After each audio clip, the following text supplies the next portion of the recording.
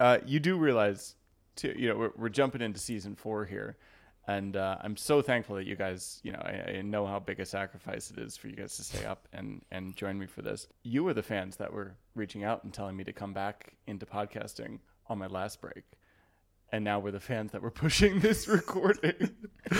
Well, it's so great to be here. Like from listening, like I said, I think I said it before. I started listening to Lois and Clark about 14 or 15 years ago, and it's been my favorite podcast over the last 13 or 14 years. So it's great to actually go from listening to season 1 and 2 to actually being here for the first episode of season 4. You're on the final lap, Matt. I'm so excited. Yeah, and just to think of the wall was still up when we started recording. Just to be in the end season here, it's really great. Lois and Clark is our jam. We're talking about Terry Dean and Superman. We'll cover it all, at least we'll do what we can. And now it's time for the show. What a show. But welcome to season 4 of Lois and Clark, the new podcast of Superman. I am joined by Mr. Rob O'Connor. What up? And Mr. Alan Burke of the All-Star Superfan podcast. How are you, gentlemen? Great. Hey, everybody. It's great to be back in 90s Metropolis, as always, So, yeah, it's great. It's great to see you again, Matt. It's great to be back on. It was great to watch some Lois and Clark again. It's been a couple of months since I tuned in, so it was a nice and solid, good episodes. Really enjoyed them, so... We'll get into that. I was going to say... I have great memories of these episodes. This is one too where I covered during quarantine in a batch of all 4 of them. We did a big episode on it, but I purposely didn't go back because I don't want to repeat myself or whatever. But I remember liking the first one at least a lot more last time. I felt like this first one was a real slog this time around, and then it picked up. But I agree. But we're talking. Thank you. But we're talking New Krypton arc. We're talking 2 episodes, so I needed 2 heavy hitters here. Guys, since we talked last, though, for anyone that hasn't been paying attention, your podcast is going nuts. Could you give a little flavor of what you've been doing and some of the guests that you've been on or had on? Excuse me. You want to take this one, Rob? Sure, yeah. So, myself and Alan co-host the All-Star Superfan podcast, and we kind of have a nice little grab bag of all different shades and styles of Superman. And since we were last on, I think we've had a couple of really cool interviews. We interviewed Mark Waid, who... Unreal. He didn't really have any nice things to say about Lois and Clark, unfortunately. We did ask him. But no, he was super cool. Who else do we have, Alan? We had... Dan Reba, director of yeah. the Superman the Animated Series, Batman the Animated Series, Justice League Unlimited. We've had J.M. DeMatteis was super cool. We have and there's no problem in throwing out a couple of spoilers. We have Jack O'Halloran coming up shortly, who obviously played Don in Superman the movie and Superman 2, and we had friends of ours like yourselves, Matt, other esteemed podcasters like yourself and Zach, and we had Jim Bowers on recently from Cape to Wonder. We had Martin Lakin on from Supermania 78, the website there, and he's a huge advocate of Superman 4, and just a lot of great guests, and some solo episodes. We're going to be concentrating for the next while on kind of getting back to some solo episodes and doing some what we like to call deep dives into episodes of live action and get into some of the comics, and we're very excited. We're hoping to do a kind of an in-depth coverage of some of the radio serial story arcs coming up with another podcaster. Cool. Yeah, we're really I've never listened to any of that, but I just we know from all the documentaries and books or whatever that how influential and how much it kind of gave to the mythology. But fan, I've never jumped into them. The radio show is so cool. I've listened to over 100 episodes, and it's so quaint to even say it, but when you're listening to the radio show, it's almost like the most realistic version of Superman, because it feels like you're in the room with these people as these things are happening. It's yeah, bizarre. okay. And is the like I guess the acting's good then too. Unbelievable. Yeah, Bud Collyer is genuinely like, when you think about what Kevin Conroy did with Batman, where he had like a distinctly different voice as Bruce Right. Wayne, that's exactly what Bud Collyer does. When he's Clark Kent, he's talking like this, and then he becomes Superman. Superman, yeah. And And he it's- did he do the Fleischers too? Is that Yeah. who? But, Yeah, that but makes sense. he Okay. he has way more to do in the radio show than he did in the. As much as I love Sure. the Fleischer cartoon, It's- there's much more of him in the show. And They it's were a showing lot. off pencils and ink in that, whereas Yeah. they're Yeah. here he only has a voice. Yeah, that makes sense. And it's a lot more grounded. I was like, when we were introducing the early episodes of our podcast, I kept saying, we cover everything from the comic books to the radio serials. And eventually Rob was like, maybe we should actually cover the radio serials and just keep saying Do that on we this cover thread, them. Yeah. We settled on a story arc that kind of was aired back in 1946 and went on for, I think, 16 episodes, Rob, is it? Yeah, And something like over multiple weeks. And I started listening to it on my commute to work, to and from work, and I couldn't get over the quality of it. I was astounded. Now, some of it has aged and dated, in terms of, dialogue and stuff. But it blew me away how good it was. I was really, really astounded. And you can get it on Spotify. I listened to it on Spotify. Great recordings, very clear and stuff. I think you can listen to it on YouTube as well, so highly recommend it. But we'll be covering that with our good friend Michael Bailey, who was one of the first Superman podcasters I ever listened to. Yeah, me too. He did, I think Cool. 15 years ago I was listening to From Crisis to Crisis, and I've heard the name, but I'm sorry to say I haven't listened to it. But okay. yeah, it was really good. He was doing they were covering kind of like the John Byrne era of Superman comics and, Man of Steel Steel. stuff. Yeah. So it's Actually, on the subject of Lois and Clark, when they reached Lois and Clark in the kind of in the chronology of the Crisis comics, they started doing Lois and Clark episode recaps as well, and they were very fond of the show, and they had the actor who played Jack on the show once. They did Oh, an no interview, shit. and it was a really The good Sequest interview. Kid. Yeah.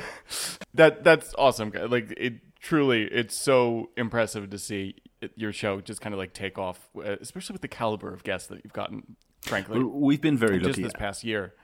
We've been lucky, and I've said it before in other podcasts. It is down to Lois and Clark. Lois and Clark, the new podcast, when I came on, and I loved it. And we've been talking about doing the podcast together for a while, and that really lit a fire that I wanted to do it. So, All Star Superfan wouldn't exist if it hadn't been for this podcast. So thank you so much. But I'll take any credit you want to give me, but truly, the credit's all to you guys. I really wanted to say, listening to your podcast, like it's just the Superman love. Obviously, is very much there. It was in the Jim Bowers episode where you, Rob, talked about the Christopher Reeve movies being like a person in your life, and like those movies aren't that to me. Those are like I love those movies. Don't get me wrong, but they weren't that to me. But like this show, a few other shows in my life have been that, where it's almost like it's almost like you're closer to them when you're thinking about them and not even rewatching. Like it's so real that that world just kind of lives in your mind. Yeah. So I just like that was kind of the first time that had been expressed in that like particular way to me, that weird fan feeling that we all kind of know.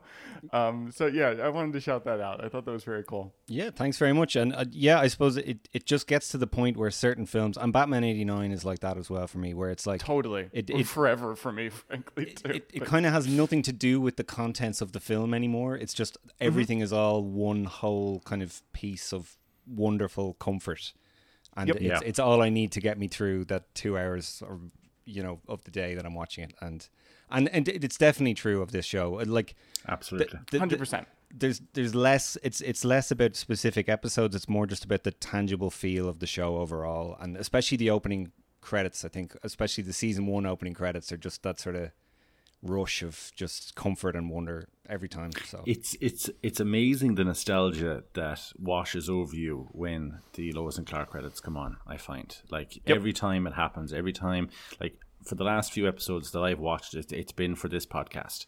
It hasn't been kind of me watching it for myself. Apologies again. No. I'm kidding. You go. But every single time I sit down and the music rises and the credits show, and you're 10, 11 years of age again, watching Lois and Clark. It's incredible. Speaking of music too, we get a treat in these two episodes where they've Yes. got a live orchestra again doing Yeah. it. Just sounds so good. But let's jump in here, gang. Let's jump into season 4 officially. Oh my god. We're talking Lord of the Flies and Battleground Earth. Aired September 22nd and September 29th of 1996. Started the season with okay ratings, though shit compared to last year, with 12.2 million and 13.5 million. It's going to go to a season high for the next episode, the actual wedding, and then it's the steepest decline in the world after that. But it's a shame because like I really do feel like they did their very best to put their best foot forward at the top of this season. We're like, when did you guys first see this episode? Do you remember these episodes? Excuse me. Do you remember seeing them for the first time? Live, yeah. Really? I remember seeing them air in here, and I can't remember, Rob. I always get confused because it used to be on Irish TV and it used to be on BBC as well, and I can never remember which nights, but one of them was definitely a Saturday night that it was on. Network 2 was a Saturday night, and I think by this point the airing of them had been pushed to later in the year. So this aired during the summer, and I watched it in my family's holiday home in Wexford, which is about a 2-hour drive from Dublin, and I watched it on a tiny, grainy TV, and the reception wasn't great. But I specifically remember Lord Nor, all the Kryptonians. I split. The thing I remember the most about watching these episodes was Smallville, understanding what Smallville was, because I don't think I'd fully wrapped my head around it yet. That he was from a different place and now we were going to that place, whatever. But the other thing I specifically remember was everyone calling him Kal-El. Kal-El. And as a kid, I always thought his name was Kal-El. I only found out much later that it's Kal-El. And because all the actors, Lord Nor, the other English guy, they all call him Kal-El. Kal-El. Those are the only things I remember about watching it at the time, yeah. It's that weird like Disney villain growl to it of, you know. It's like the way it's like the way Marlon Brando pronounces Krypton. Krypton, yeah, Krypton, exactly. is Krypton. What I remember specifically about it is I remember watching the finale of season 3 and being legitimately worried that was the end of the show. that was because it would have been a better ending than what we got at the end of season 4 with him leaving and going off to be king of Krypton or whatever. Oh, what a tease that would have been. Oh my god. And I was legitimately worried. And back then, obviously, there was no internet. And I remember we have a version of the TV guide here called the RTE guide. The RTE is like the BBC here in Ireland. Okay. And I remember flicking through the RTE guide every week in my grandmother's house to see if it was listed, because I had no idea when it was coming back, and then seeing, oh my god, it's back, and then sitting down to watch it and watch season 4. You know, it was incredible. And get this kind of like movie version of the, you know, like as much as they could attempt then. I too have very vivid memories of watching this, where like I was watching it on reruns, you know, daily over the summer when I first got into the show and I was a kid. My parents went away on a cruise to celebrate their wedding anniversary or whatever, and I was like staying kind of with various family throughout the week while they were gone. But I remember like being at my aunt and uncle's house when this came on and just being like, you don't understand, like I have to be here tomorrow morning to watch this again, or to watch whatever the second one, Battlefield Earth. It was just so exciting. Battlefield, I'm gonna keep doing that anytime. I almost did it when I first said the episode too, but it just felt so big, and like the little payoffs in these episodes, like when we finally see him in that fucking suit again, it is so satisfying, and the music hit, you know, like getting ahead of ourselves, but I definitely. But yeah, I'm glad you guys have. Yeah, I'm glad you guys have memories of this too. Let's jump in here. We're doing 2 episodes. We don't have to go piece by piece. Let's treat it like a big movie, like is what it was, you know? Yeah. And my first question to both of you guys is like, how long was the trip to the New Krypton Palace? Because in some respects, it feels like they've been training him for a while, and in others, it feels like he left last night. I get the impression it's just been a couple of days. Watching it just feels like it's like 4 days that he's been away.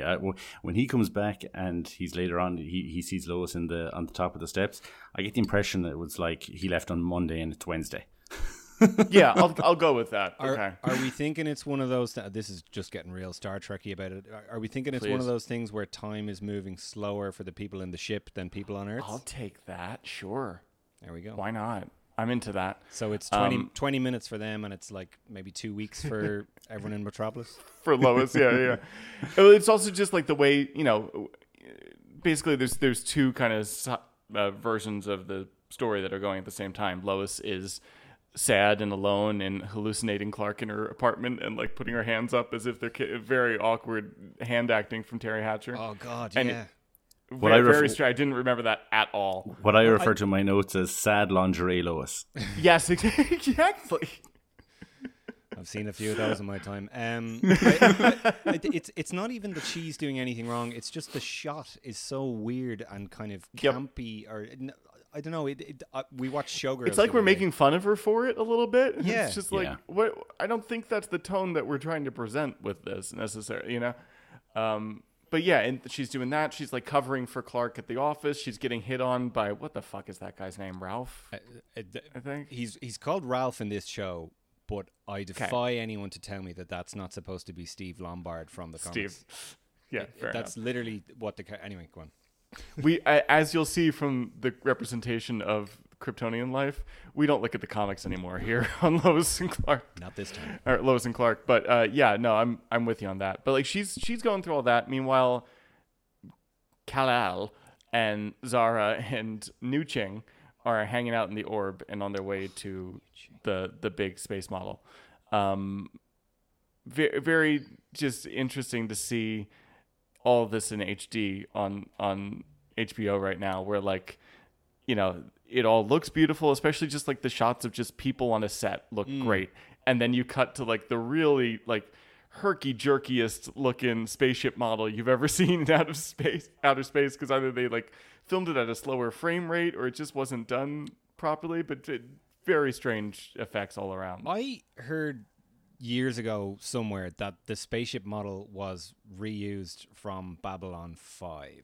Did anybody That else makes hear sense that? to me. I've never heard that. I don't know. Do you guys know Babylon 5 at all? I know that it's a thing, and I know people say that it's like a better version of Deep Space Nine. It basically has the same plot. That's all I know about We'll Babylon have to 5. We'll have to ask Zach Moore because he would know better. He liked that show, but I wouldn't put it past them because like also even just the design wise, you've got the little Orby thing that is what Kal-El is traveling in, and then the biggest like kind of Star Wars ripoff Cylon-y looking spaceship that is the Palace. So it just like those designs don't really mesh together that well. Yeah. Can we hear you sing Jay Gruska's Mothership theme?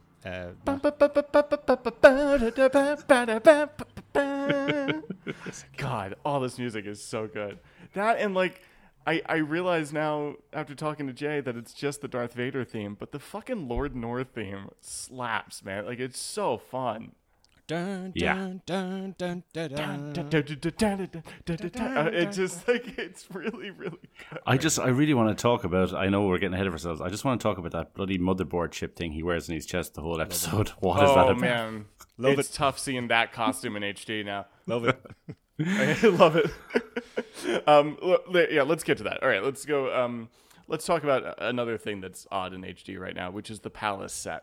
Which I like. Clearly, they built a whole big hall and did a thing, but it's also just like it felt very Next Generation, where it's just like, what does space look like? Well, a lot of faux wood and columns, and sheets draped everywhere. And it's the kind of the motif of like in the bedroom of the stars and the half moons and things. Yeah, It's and the very weird sunbed. But again, I really appreciate everything they did with that budget and 90s TV and It kind of reminded me of. Do you guys? Did you watch Sabrina the Teenage Witch, Alan? Absolutely, yes, absolutely. In and The out. other Reminded me realm. of the other realm from Sabrina the Yep. Teenage Witch. Yeah, and Saoirse, my partner, said the 100%. same Oh thing. my god. Where it's just like we've got $3 to make a whole other world. So what are we gonna do here? I'll tell you what, though. I do- They did those automatic Superman doors were pretty cool. Those were pretty Very fresh. cool. Yeah. Also, like the color scheme's weird. It's very Ren Fair, but I like the S banister or tapestry things Yeah. that are kind of hanging up everywhere. that's a nice touch too. I know they do it a lot in the comics, but I just always think that when you have this kind of storyline where you have a civilization of Kryptonians returning, it just takes away a lot from the uniqueness of Superman being Superman. Now, to be fair, I really liked the way they handled it in this. I know they did the telepathy. That's what you call it, isn't it? Telepathy, where you can speak with each other with minds and stuff. But I don't know, the fact that there's like 40 extra Supermen all of a sudden, I didn't sit too well with me. I do agree, Alan. I do think it takes something away, but my attitude towards those things is always, it's okay as long as you do it later on in the story. So as long as he's the only Kryptonian for like the first couple of years of him being Superman, it's okay if some more come along later on. Because we've been with him, and that's my attitude. I know a lot of people, including DC Comics writers, who are like, no, he should absolutely be the only Kryptonian ever. And that's why we had like weird Matrix No Kara shapeshifter. even? Oh, yeah. okay. In 90s You were just comics, getting to that. Sorry. Yes. Supergirl was like this weird protoplasm creature thing, and then Superboy was a clone and all this stuff. Whereas then later on they were like, no, guys, let's just let's go back. We kind of need a Zod. Yeah. Yeah. Exactly. And there was no Zod. He was a Russian guy in the 90s. Like, it was weird. So I would have loved to have seen a Lois and Clark 90s Supergirl. yeah, big time. Oh, that 100%. Like, that's in the world where we got a season 5 and we do her and we do, the John Wesley Ship crossover and like whatever else is. That's my fan fiction.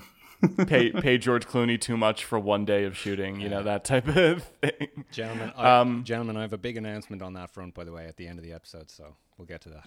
Oh, what a tease. Okay. Denise Richards was Supergirl all along. Let's talk about Clark, Zara, Ching here. Zara and Ching, just the worst teachers in the world. Like, all this shit that they're laying on him is so last minute of like, maybe you should go over even just like the customary greeting before you're in front of him so that Clark doesn't roll his eyes as he's doing it. And that like, hey, heads up, once we land, we're going to do a wedding. So just like be prepared for that, like not fair to blindside him with this shit. Oh, I have a question or a thought. I was sitting down the other day and I was watching the 1996 Phantom movie. You know, the one with Billy Zane? I have never seen it, but I know of it. John Tenney is in it. Oh, no shit. And I'm wondering, did he not come back because he was filming that? Because I looked at the dates and they were roughly around the same time. Yeah. If that is true, having now seen it, Rob, have you seen that? Do you know that movie? I do, yeah. Okay. It's fun. So could both of you please weigh in. Was it the right choice for him not to come back to Lois and Clark, or should he have saved the drive and just gone to work with Terry? Might have saved the marriage.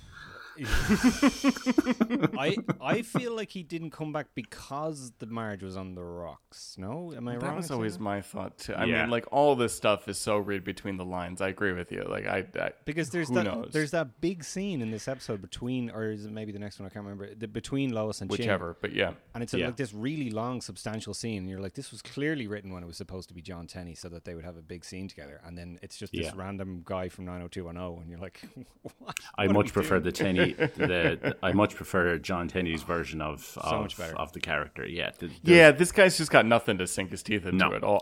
Like, all the menace of Ching is gone at this point, They kept the haircut, though, at least. That they did. Yeah, no, I've thought about that too. But like, in fairness, just to gossip about Terry Hatcher for a second, like she was pregnant at the end of the season, so like maybe they were going through a rough patch here, but they tried to make it work and had a baby, and then they were separated shortly thereafter. But yeah, because of the Emerson thing, like, you can't be certain, but it does certainly feel like, well, it's a real fuck you to your wife's boss if you don't come back. So like, maybe everyone was cool with it, Yeah, and Yeah. I don't think we'll ever know. If we don't know the exact details of it after this amount of time, I think it'll always be speculated upon. But I think everybody can read between the lines. Yes. That said, he still looks great. He was on the newest season of Not Sex and the City, whatever the hell they called it, and I was just hey, you're looking good, dude. And I think they're on good terms. I know that's neither here nor there, but I think that I remember she wrote a really nice thing for him for Father's Day a year or two ago on Instagram. Oh, that's sweet. Nice. I think they're on good terms, yeah. So. Cool. All's the well that kid ends seems well adjusted for a kid that grew up in the shadow of TV stars. So good for her. Anyway, back to New Krypton. We're getting married. We're doing all sorts of stuff with that. I feel like a lot of what they discuss here, though, with like the marriage and have to be here in noble houses and all that, is really like kind of catching people up who don't quite remember the end of season 3. Did you guys feel like a lot of this was repetitive at all? Yeah, I there was a lot of what I really found was repetitive was there was a lot of these kind of, oh look, he's doing something and she's doing something similar kind of scenes for the first 10 minutes. I was like, okay, yeah, we get it. They miss each other and they're kind of. I thought that got a little bit old, a little bit stale, pretty quick. I think it's fair to bring people back up to speed, though. Like I understand, and especially when the concept is like Lois and Clark is usually the plots are so rudimentary and so formulaic, and this is like totally the wildest kind of deviation that they've ever taken. So I can understand why they'd want to kind of bring people back in. I didn't have a huge issue with that. I'm trying to think. My main problems kind of coming into the episode were just things like the backdrop in the Daily Planet just looking so bad. Oh, it's so bad that you can see the top of the thing. Yeah. No, I totally agree with you in especially keeping in context like how people watch TV at the time. Like you didn't get the season, you weren't streaming it between. And there's no captain's log in Lois and Clark, so they have to totally put it in the dialogue. Matt, do you think that this arc, and Rob as well, do you think that this arc is kind of to try and make up for the whole arc in the last season, the whole amnesia arc being so poorly received, or do you think it's just... I just giving the timing of these episodes, you're starting with a bang. It leads right into the wedding, which is its own fucking nightmare of an episode. But like, because of that, I do feel like it's like we're coming back and we're better than ever. You know, like I don't know. What about you, Rob? I think they were still riding the high of, because when you think about how long these things take to plan and all that stuff, I think when they came up with this new Krypton idea, they were going, holy shit, these ratings are higher than they've ever been. We can do whatever we want. Let's make a kick-ass Superman movie where there's villains from Krypton and all this. And by the time they actually made it, the ratings had tanked because they fucked themselves with that Dr. Dieter nonsense. Sorry if we can't say that, but oh my God. You're in fucking Metropolis, dude. Go for it. You can see the ratings. I looked this up on Wikipedia. The ratings just crippled themselves. And immediately, as soon as that guy shows up, everyone's just like, nope, I'm out of here. Everyone's done. Yeah. And then that is the death knell. Yeah. And once the Krypton stuff happens, it's like, oh my God, the show's great again. Come back, please. And nobody does. Yeah, I agree with you. Even the fact that they gave him a little extra money for big sets, for destroying the backlot, for Jerry Ruska to have a orchestra, you know, like all those little things, the whole, we'll get to Lord Nor's costume, but just like we have to costume all these Kryptonians and put them up on wires and that type of shit. Like they're spending as much money as they can at this point, you know, every dollar they got extra. So yeah, I agree with you. It was just like let's show off, let's do it right. Let's get them married, and then when we'll have the audience in our grasp, you know, like they'll be back. Through all this, though, we're also jumping in with Martha and Jonathan in Smallville, which is very quickly occupied by Lord Nor, who has a pretty sweet intro there at City Hall there. You know, like coming in, back to the audience, phasing in basically with a big cage thing or whatever that disappears. But I like kind of the way they do all this here at Smallville. Again, it is making that tiny little set try to feel like a whole town, try to feel like there's actually terrorizing people, even though throughout both of these episodes, there are many moments where Kryptonians are on foot, just like chasing down humans, like the pirates speed. in the Pirates of the Caribbean ride. You know, it's so weird. Yeah, it's normal speed. It's just it just reminded me of Superman 2 there, that they're just attacking this tiny town for no reason whatsoever. It's not Washington DC and it's not Metropolis. Now, to be fair, later on we do get to see them kind of run, or the aftermath of their kind of rampage in Metropolis and stuff. But yeah, it's more chasing people. It makes it more personal as well. It makes it more personal, I suppose, to Clark. It feels like a much more competent invasion though than Superman 2, where they're kind of just drifting through Earth, going, I don't know what's going on. Let's go over here and destroy this. Whereas here it's like Houston? Lord Nor is actually like, okay, let's like capture this small town. Let's do all that. Like he feels like much more of an actual kind of military strategist. oh, this fucker made pamphlets and stuff. Like he's got a plan, you know. And I have to ready to say, go. Simon Templeman, the charisma and the way he portrays it is right up there with Lane Davies for me. I think he does a really good job. Now, I don't think he's as good as Lane, but I think he does a really good job with the material that he has. And it's very similar in that vein and that portrayal of that. Like, there's that scene later on in the episode where he's given the Good Morning America interview. The morning show, yeah. Like, that's something that's something Tempest would have done. I think I referred to Jor-El in Superman and Lois as Party City Russell Crowe. I think of Simon Templeman as Shakespeare in the Park Terence Stamp. Exactly. He is good though. I do. 100%. He gives he's a good actor. There was this creepy as shit episode of Angel in season 5 where he's basically trying to drag the character Spike to hell, and he's terrifying in it. Like, he can go there, but clearly it was understood the assignment, probably saw a Tempest or a John Shea episode, and was just I think I'm gonna need glasses for this morning interview scene. And yeah, he was right. You know? Yeah, he chose his path, and he took that path, and I think it was the right decision. I think it's much more enjoyable because he's in it. I really and I've never seen him in anything else. The only other thing I've seen him, and I must have seen that episode of Angel as well, but I don't remember. But the only other thing I've seen him in is around this time, and he has the same haircut and everything. He's in an episode of Melrose Place where he's like the manager at a coffee shop, and one of the characters tries to get a job there. So it's just so funny to see him go from that to Lord Nor taking over the world. I just love that. Especially with this hair. That's only in LA are you going to have that hair and be the manager, because you might have to go to a callback anytime. Talking about casting as well, I don't think we mentioned it. J.G. Hertzler, Martok from Star Trek, is Trey, the Kryptonian. Oh, okay. General Martok, who is one of my favorite TNG characters. Oh, Martok is so good, and he's playing a similar-ish character to Martok as well. He's just this really noble guy who really respects the different things that you have to do when you're on Krypton. Right.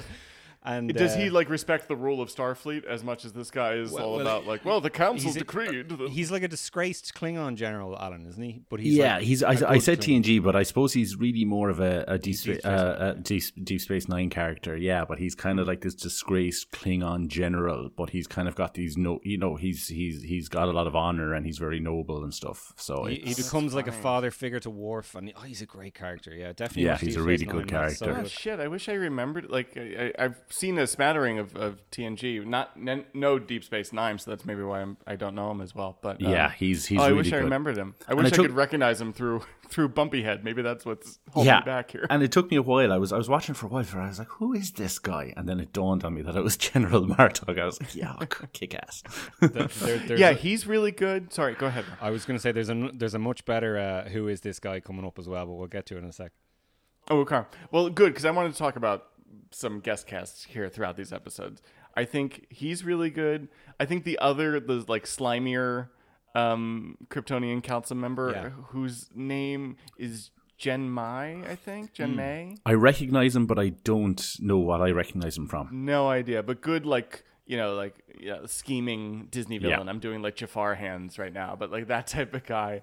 I also liked the two guys that were with Lord Nor for most of it, his kind of lieutenants there. But I thought, oh, go ahead. The big blonde guy, the big blonde lieutenant is Eric Allen Kramer, who was a character, a fella that goes by the name of the Mighty Thor in The Incredible Hulk Returns with Bill Bixby. No shit. Look it up.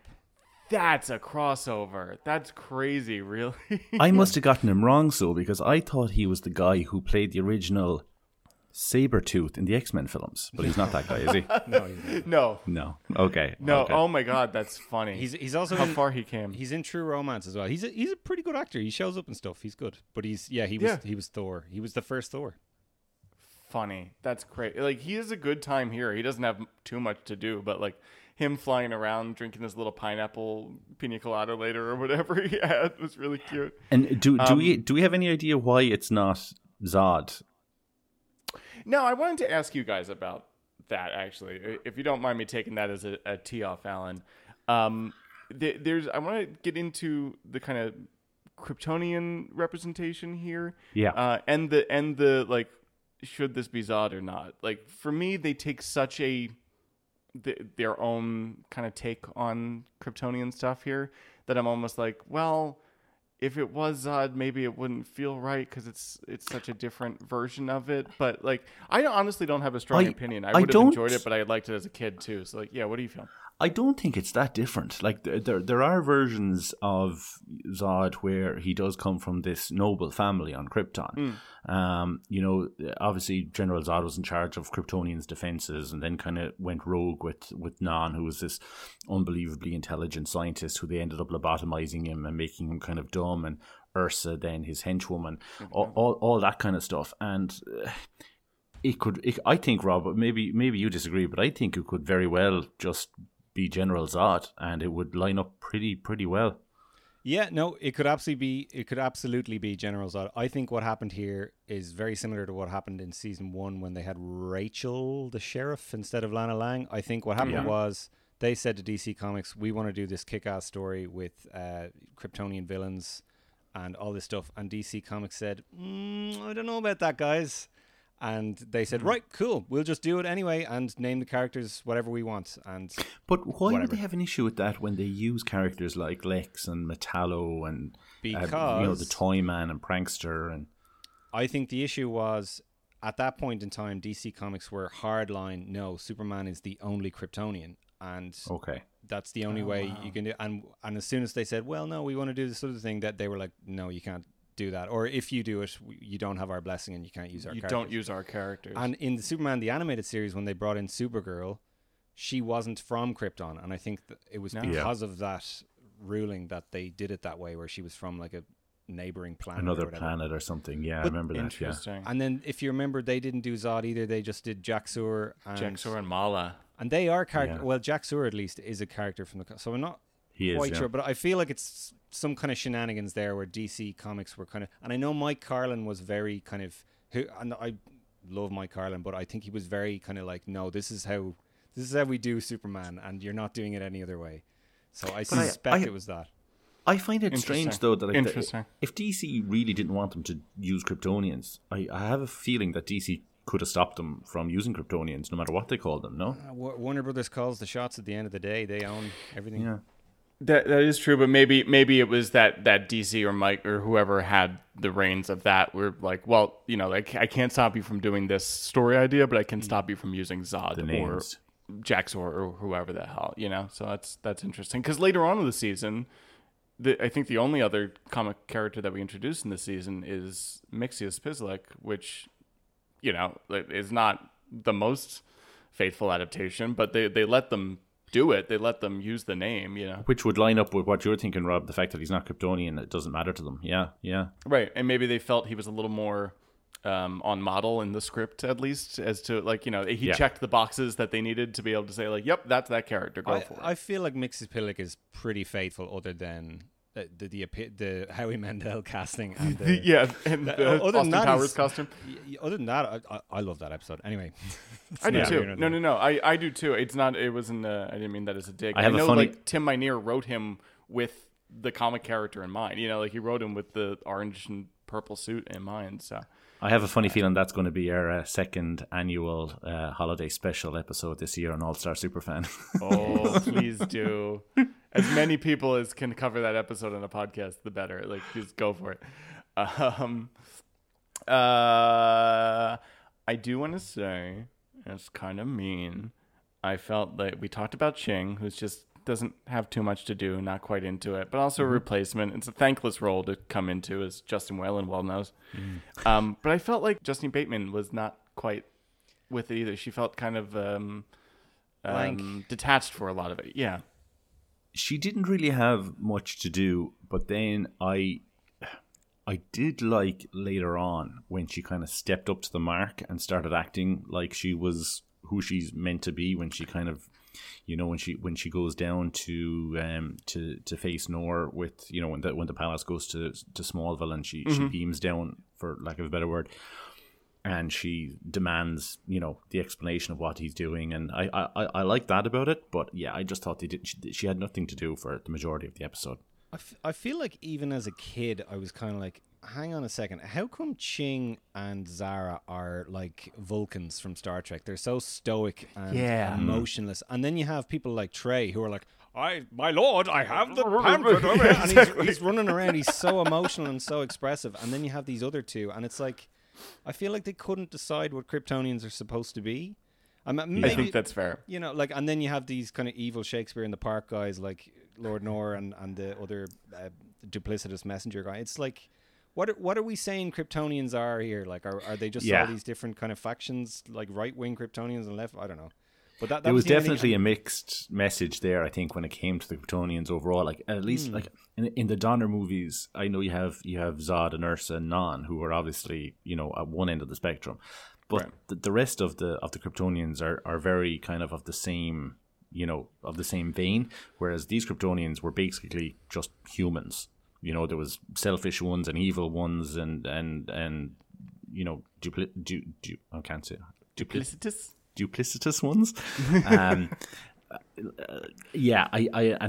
to be fair, there is a part in it where Lois points it out, and she's like, you know, you're meant to be these, you know, all these advanced beings, you know, these you know, generations ahead of us, and you're not really. When you break it down, you're not. Right. That's a great scene, actually. That is a great scene. Like New Krypton.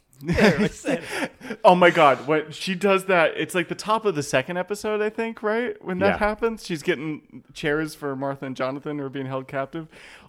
Anyone that hasn't rewatched these episodes as recently as we have, look at the background actors in that scene, because like there's one Kryptonian guy that basically goes like, "Oh, she said that," you know, like just the biggest expression of like, "Did you hear what she said?" It's really funny.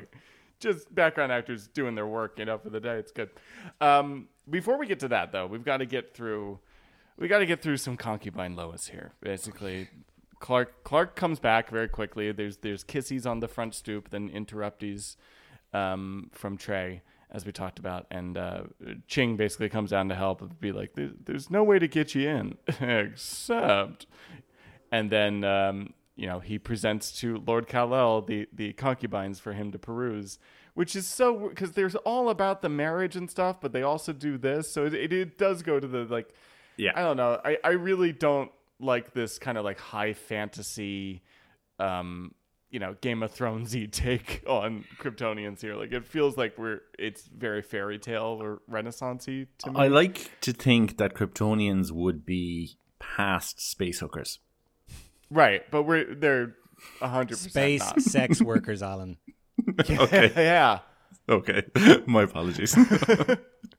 But the whole thing is just such a bummer. Like, they play it for laughs, and you know, the minute they get into the bedchamber together, Lois is all just like, "Well, I know you're a really, really, you know, honest man and want to do the right thing, but like, you're not super duper married, are you?" You know, it's just all like, come on, Lois. Like, we know this, right? I feel like the concubine thing.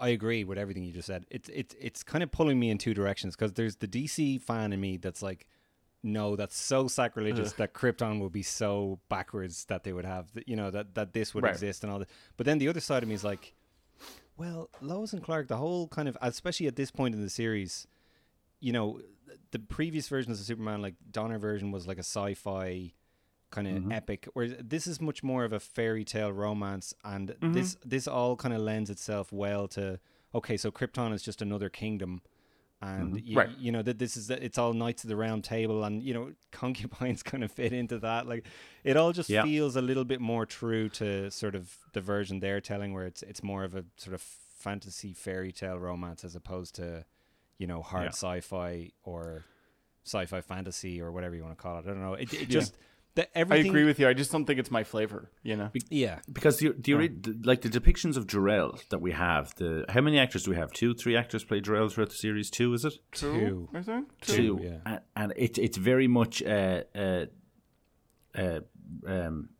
Brando Superman the movie ripoff with the white and stuff, you know, done on the cheap. I like that they didn't just do the entirety of Krypton Superman the movie on the cheap. I agree. I'm glad it wasn't all crystals and white suits and like all that kind of Smallville. stuff. Like Smallville. Sorry, Alan, go on. And I just really, watching these Kryptonians, I can completely accept the fact that they would ignore Jor-El and all perish because of it. their culture. That's an excellent point, actually. I hadn't even He thought couldn't of get this. on the meeting book. Yeah, totally. What were you going to say, Rob? Sorry. I was going to say, this is one of the many reasons why I admire Lois and Clark as much as I do, is it's the only version of Superman after the Donner movies that just completely says, okay, we're doing our own thing. Okay, Man of Steel, actually, sorry, to give credit where it's due. Fair. Man of Steel is its own thing, but prior to Man of Steel, Lois and Clark was the only one that was like, no, this is we're throwing the aesthetic of that out and we're doing completely our own thing. Superboy was just the Donner movies, and then Smallville was kind of later on just became the Donner Krypton as well. So. They started with their own thing, but then Superman Returns really could have fucked them over with that. Totally. Did you either of you guys ever watch the Krypton sci-fi series? I watched the first season. Okay. I haven't seen any of season. it, but I definitely want to watch it and recover it for our show, Alan, because I keep hearing good Yeah, things about it. I it's highly recommend it. Sorry, Yeah. go ahead, Al. no, I think it's like the guy who plays the lead, Cameron, I think his name is, did a Prettiest fantastic man job. you've ever seen, yeah. Brainiac, they nailed Brainiac for TV. It's the best live action Brainiac ever put to screen. Even there's an Irish actor, I can't think of his name, Rob will probably know it, but he played Lobo, did a great job as Lobo. It's well worth checking out. I was gonna say I like they kind of did their own thing too with Krypton, where like it was under a like kind of culty religious situation at the start of season 1, and then shenanigans happened, which I won't spoil for you. But it's just like, yeah, this is a society that probably can't save itself, you know, like from everything that's going on. So I do like that idea too. But yeah, no, I totally agree with. Just to go back to the Krypton thing, everything you were saying. Of just like it's its own flavor, it's its own thing. It's just like it's so not for me. I remember even as a kid being like, "This is." I never watched it, but I'm like, I feel like this is what that Beauty and the Beast series used to be. You know, like this doesn't feel like Superman at all. But meanwhile, while all this stuff is happening, you know, like basically the invasion of from Lord Nor, the occupation of Smallville has changed everybody's plans. It's brought the Kryptonians back, and it's made the army kind of and the good Kryptonians kind of set up camp in the Daily Planet. Which, Why? Because it's the only way to get them involved. I think. Someone explained to me why the Daily Planet is the military headquarters. I think that's a great idea, Jimmy, for some reason. I know you're all camped out here, but this is still my newsroom. Nora is straight up killing people with his laser vision and stuff, which is, you know, but when they send in that one tank and that one jeep to take down this Kryptonian army, I was like, look, I know budget and stuff, you know, but you know, come on. Yep. I also think that the town they keep showing as Smallville, like sometimes it's just like it's the backlot set that they use with Compton, you know, hills or whatever around it, but sometimes there's like a faraway set with or town with a church and whatnot. I'm pretty sure it's the town of Stars Hollow too from the beginning of the Gilmore Girls opening credits. I'm like, I think they're just using the same stock footage for both of these. I was going to say that. I'm assuming Smallville in these episodes is the Gilmore Girls town. Yes, Yeah. it's Stars Hollow, totally. Okay. It was also Hazard County and Dukes of Hazzard. Like, fun. you know, it's been... It was River City in The Music Man. Okay. You know? Yep, sorry. I don't know that last one. I got so musical excited for the wrong crowd. But, yeah, no, but I swear to God they used the same stock footage to establish the town, too, when you see the ship coming over or the force field or whatever. But what I like to call the force Simpsons Bowl. field. Yeah, exactly. I remember as a kid just seeing that force field, and the fact that the army was like trying to shoot it was super cool. But yeah, that is definitely one thing. That and the Kryptonians hovering terribly in their ill-fitting suits and harnesses just doesn't quite hold up anymore. We have to talk about the costumes for the Kryptonians now. Let's jump in. Sure. Okay, well, overall, I like them. Overall, I like the black kind of rubber suits and stuff. The crests that they wear are clearly patches, kind of these fabric patches that are kind of, you can see them lifting in certain places. Sewn on unevenly, yeah. And we mentioned it earlier on, but for some reason, someone just thought it was a good idea to take a part off some kind of 1995 PC and stick it onto Lord Nor's shoulder for no apparent reason. Love it. And Rob loves it. Love it, love it, love it, love it, love it. To me, Lord, I'm looking at the note I wrote. Lord Nor's stupid armor looks great in HD. So charming. I love it. It's not even something from a PC. It's something they took out of a Super Nintendo cartridge and just put it on his chest. Excellent. Love it. Sign me We've up. all broken other things. I was just like, someone dropped a calculator in the props department. And was like, oh shit, look what's inside there. Yeah. Zack Snyder spent $12 million putting that stupid CGI nonsense on Michael Shannon for that movie. Sign me up for a fucking microchip on Simon Templeman's chest any day of the week. Love And a couple dirt bike tires and you're there, you know? I get a laugh out of every time I see it because I'm just like, if someone thought this was a great idea, like I don't think it was kind of. I don't think. Yeah, just give that man a raise because 30 years later we're like, what's going on here? What is the function of that? It's. I mean, like as far as charm for this show, I like. It's like making fun of a bad set in the old Batman series. It's like that's what we're here for. Like there's no.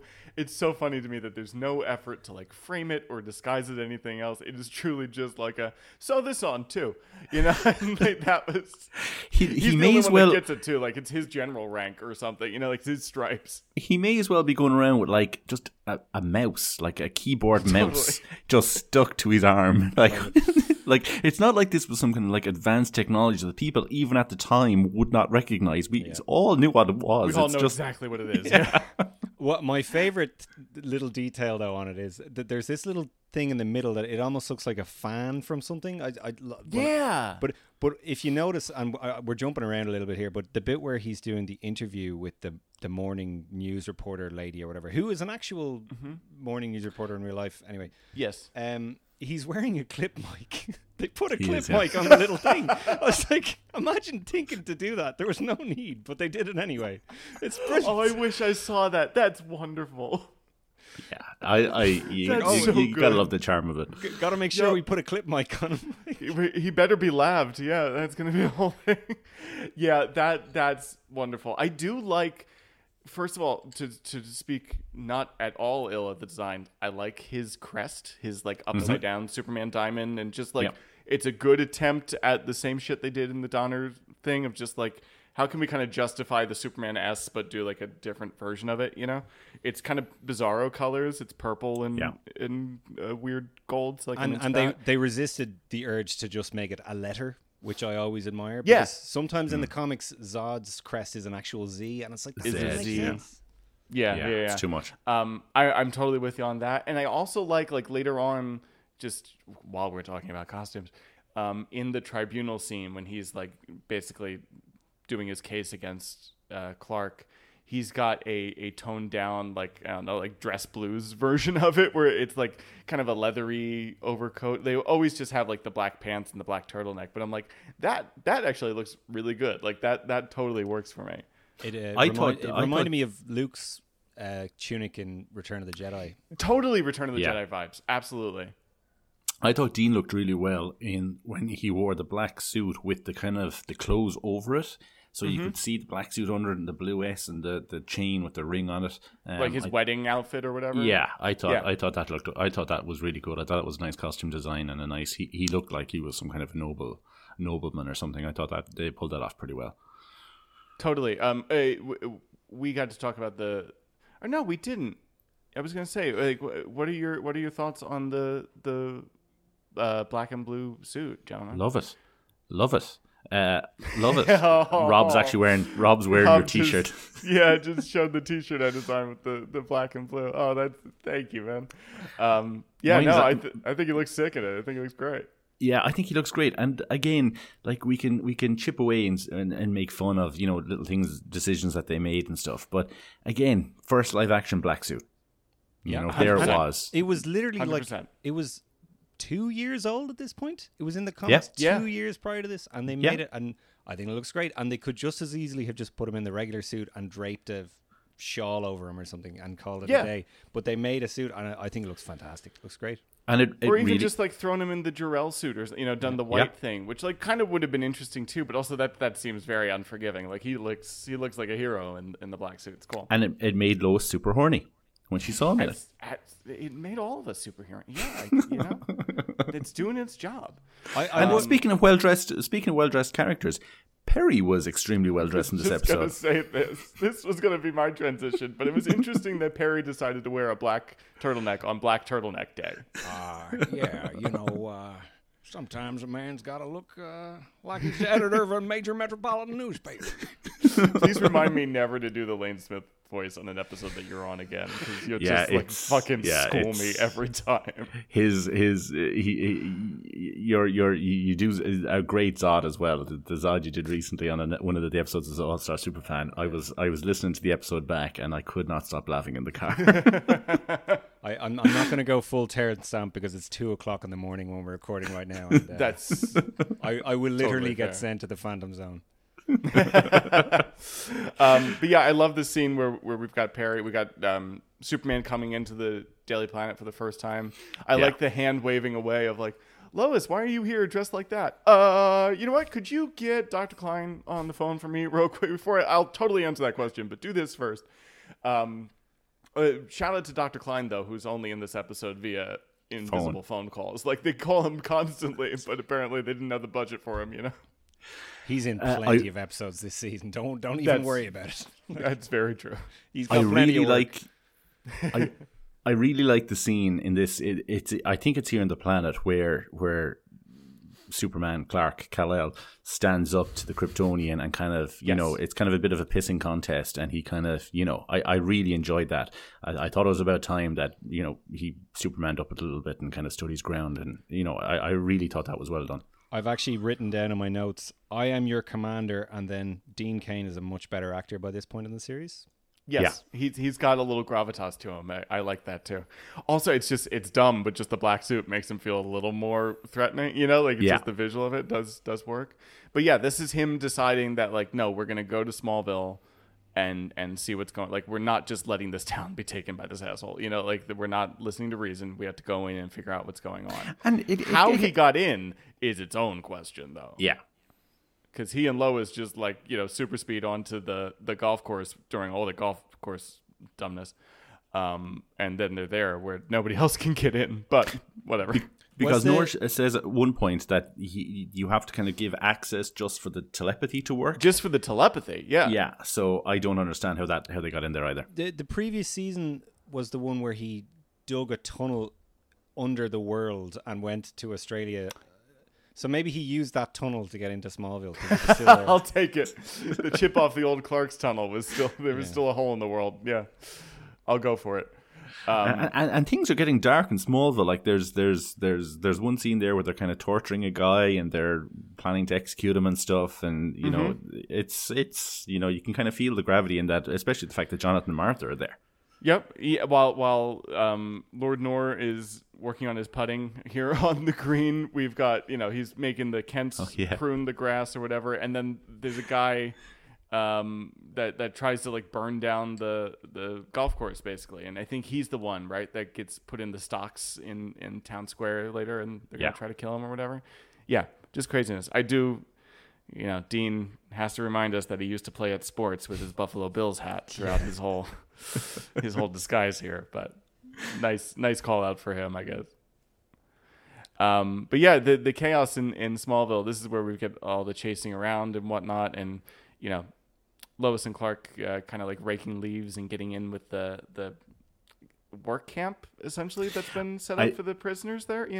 I really get a kick. I love when bad guys are really bad, like Skeletor in that 1987 Masters of the Universe movie, and I love that scene where the people of Smallville have gathered a committee. Yes, and Nor basically directs. They want more food, and they want more water. So he's like, seems reasonable. His solution: murder the committee and dispense their rations to the rest of the people. So good. I thought that was brilliant.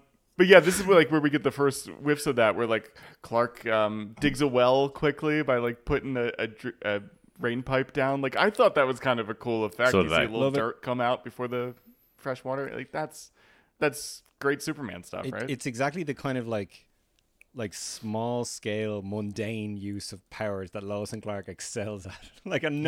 No other version of Superman. If this was a Superman movie, he'd have to fucking go and freeze a lake and lift a lake, and whereas here it's just like, no, there's a well right under here, just and then there's your water. Yeah, let me just X-ray around for a second, and this'll work, and yeah, totally. I love that. I also like we take our wonderful Superman bits where we can on this show sometimes, but just his first priority is making sure these people are okay and can make it through whatever is going to happen next. And just the tone I took was probably more serious than it needed. Yeah. But on a character level, it's 100% right for me. No, see, I'd prefer a version of Superman where he focuses on taking out the Kryptonians and doesn't care about the civilians and who dies in the, By any means necessary. Cheers to that. Yeah. I have a question for you, and it's something that I was thinking about when I was watching the episode. When Clark Superman turns up in Smallville, and Noor kind of gets him to surrender by holding the Kents hostage, would the rest of the town not realize that Superman is Clark Kent? Yeah, there's a bit of that. Yeah, I had that thought too. I guess the either the town of Smallville not really paying that much attention, or at least you can justify it as well, he's best friends in the world with Lois and Clark, so of course he knows that. Yeah, I suppose that could work too. That's the only thing I could do. They never specifically call him Clark or whatever in front of townspeople, but it is if you're a townsperson with half a brain, you could do it oh shit, And yeah, Lord especially Noor, when he's there in his street clothes with just no glasses on. Yeah, Lord Noor does say in front of the whole crowd, "Let's see how much he cares about mommy and daddy." And you're right. Yeah. You're absolutely right. But he is there's no Clark. There is constantly Kal-El. Kal-El. But this is the end of the episode. I do love, real quick, have to talk about Lois and Martha. The Kryptonians are about to execute the guy from the golf course, and what? That's and nice. Lois, that's a good name for it. Thank you. Yeah. And Lois and Martha do a fake fight to distract the Kryptonians so that Clark can whoosh in and get them. I was just I like the way that even starts. It's just Martha getting Lois come here, and they start just bitching at each other, and they really go at it. And I'm that's super cool of these characters at this point. I love it. Isn't that an old Three Stooges shtick where they'd fake maybe. fight and then as a diversion to get out of a jam, kind of? Yeah. I mean, fake fight, isn't that the whole Three Stooges shtick? But then we've got Lord Noor has called out Kal-El perfectly. And what do you want, Noor? I want your throne, I want your world, and I want you gone forever. And act out. Wait for next week. I thought that. Yeah. Again, there's not too much that happens in this episode, but it's good table setting for the next one, I thought. Just before, and I remember being at the edge of my seat going, oh my God, what is going to happen next week? And then waiting for the full week and having to make sure that I was sat there in front of the TV, that I didn't miss it. I clearly remember that. That's I was heavily invested in this whole story arc at the time. The only thing I wanted to say more about that episode before we move on is Simon Templeman's delivery of the line, "We're not in Kansas anymore." One of my favorites. One of my favorite. I also like this next scene. They basically pick up right where we are, and he's talking about. This is where I've got the note. Should we just call him Zod? Because he's talking about all my life I've heard stories of the great house of El and their son. How I hated you. And I'm we could Zod him here. But everyone's arguing about that's illegal. That's not fair. Do any of you have Kryptonian law degrees? Then shut up. That's excellent. That's wonderful for me. But yeah, this is where now Clark is held hostage. They're calling the tribunal of if a noble calls another noble out on a crime, then we've got to have a tribunal convene. Blah blah blah. But thankfully, Kryptonians don't seem to know about the kryptonite yet. That's true. And Clark is very cocky for a guy who doesn't really know anything about Krypton, doesn't even know a greeting. He's he has nothing Couldn't on agree me. More. And the one thing I have to say about Lord Noor is that, and we'll get to it in a little bit when we get to the trial, and basically his whole thing is he's arresting him for treason because Superman and Zara have come to an agreement that they're going to be partners in marriage, but not partners in bed and stuff, because she loves Ching. And so everything Noor says is completely true and factual. Like, the charge is completely true and factual. You know, they're not going to produce any heirs. Like, they're meant to, that, you know, that as per their duties. Like, he's completely within his rights to just take an actual challenge against this guy and become you know, I don't think he needs to invade Earth at all, or at least not until he's actually ruler of New Krypton. New Krypton. Before he makes Earth New Krypton. Yep. My note is hashtag Nor was right. Yeah, just wait 10 minutes until you've won the case, and then invade Krypton when nobody can do anything about it. Oh, sorry. So you're saying that if he had just not invaded Earth, his whole plan would have succeeded? Yeah, no, yeah, I agree. Yeah, It would have been fine. It's like the bombing of Pearl Harbor. Just don't do it right now. You know, just push it off a little bit longer. You know, and things could go your way. You know, don't invade Russia while you're invading everywhere else. You know, that kind of thing. But if you Sun just Tzu Burke over here. Yeah, I just think, like, if he, because what I was sitting there, I was listening to his argument, and I was like, he's 100% right, and he's very lucky that he has access to, like, the Lois and Clark editing room, that he can play all those clips. I was going to well. say that it was really good that he recorded the last week's episode. So that was lucky. I completely, everything he says in the courtroom is just like, yeah, that's true, you know, whatever. And then Superman kept looking like he was going to deny it, and then he'd play a clip and it's like, oh yeah, I did say that. And, oh yeah, we did do that. But it's the Superman thing of like, yes, this was wrong, but it's for the right purpose of like, you're a fucking monster, you know? Yeah. It's good stuff. Meanwhile, we've got Zara back at the Daily Planet Army base, you know, as the Kryptonians are manipulating the situation very well, and they get her to kind of go, you know, agree to go to Smallville. And this is where, you know, she kind of shows up and beams down and all that, and decides to like kind of stand trial with him, right? Like, they're going to play along with it essentially at this point. Yeah. I love that you mentioned the Kryptonians are manipulating. If I remember correctly, Trey isn't manipulating anyone. He's just so steadfast in his belief. He's just kind of a sycophant, yeah. Yeah, and he genuinely is like, oh, well, maybe Lord Nor wouldn't be so bad if you gave him a chance. And it's coming from a place of love for his world or whatever. Like, I really like that about his character. Like, he's genuinely not a bad guy. He's just flawed in his belief system. I thought that was kind of cool. Yeah. I do like that too, where like, and it's all, you know, the deck is stacked plot wise for him to believe that Nora might be doing okay, you know, like it seems that the town people, see, he's giving them water, you know. But he's never depicted as stupid, and I like that about him. I like that about manipulated. Trey. Yeah, manipulated as hell. Yeah, absolutely.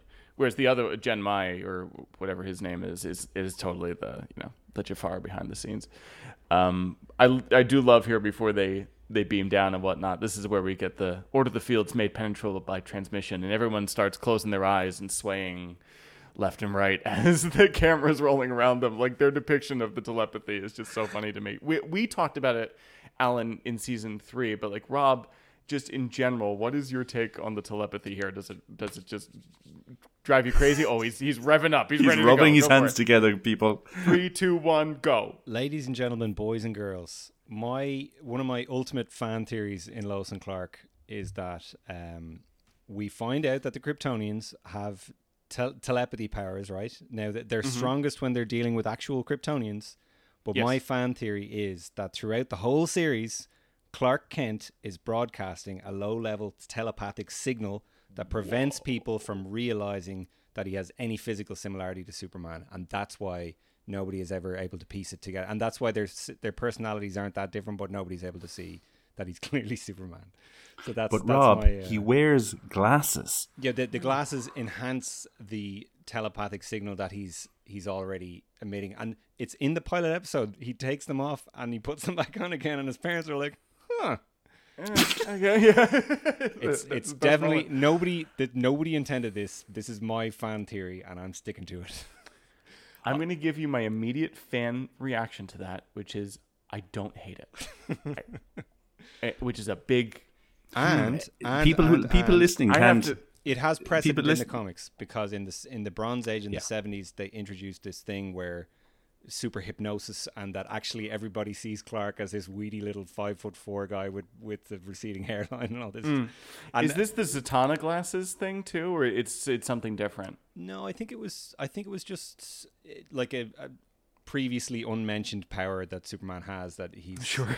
But then all the fans were like, well, that doesn't make sense because Batman has taken Clark Kent's spot in previous issues, and how does that work then? If but so it didn't really make sense, and they kind of dropped it. But that I'm sticking to it.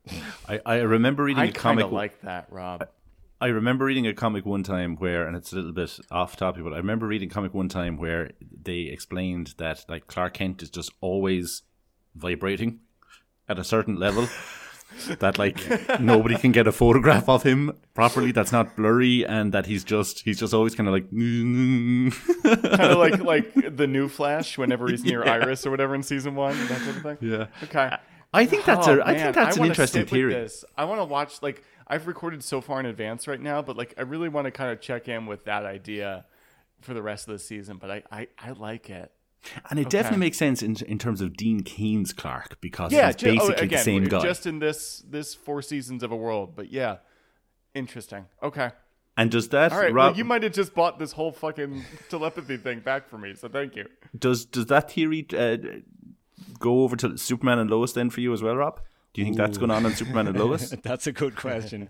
There's got to be something going on in Superman and Lois, because, like, it's the vibrating thing. I think they at least tried in Lois and Clark to do something. Like, his hair's different. Totally. They're doing something. Superman and Lois, they're doing nothing. There's nothing at all. But also, like, I love all these fanboys that are like, the Snyderverse is so metal and it's real world and stuff, and it's just like they did the same fucking glasses shit too. Like nobody's figured out how to do the how to one up this. How to quote unquote legitimize it. So it's just like maybe we all have to embrace the fact that these are dumb characters and some of it's dumb and we have to kind of go with it.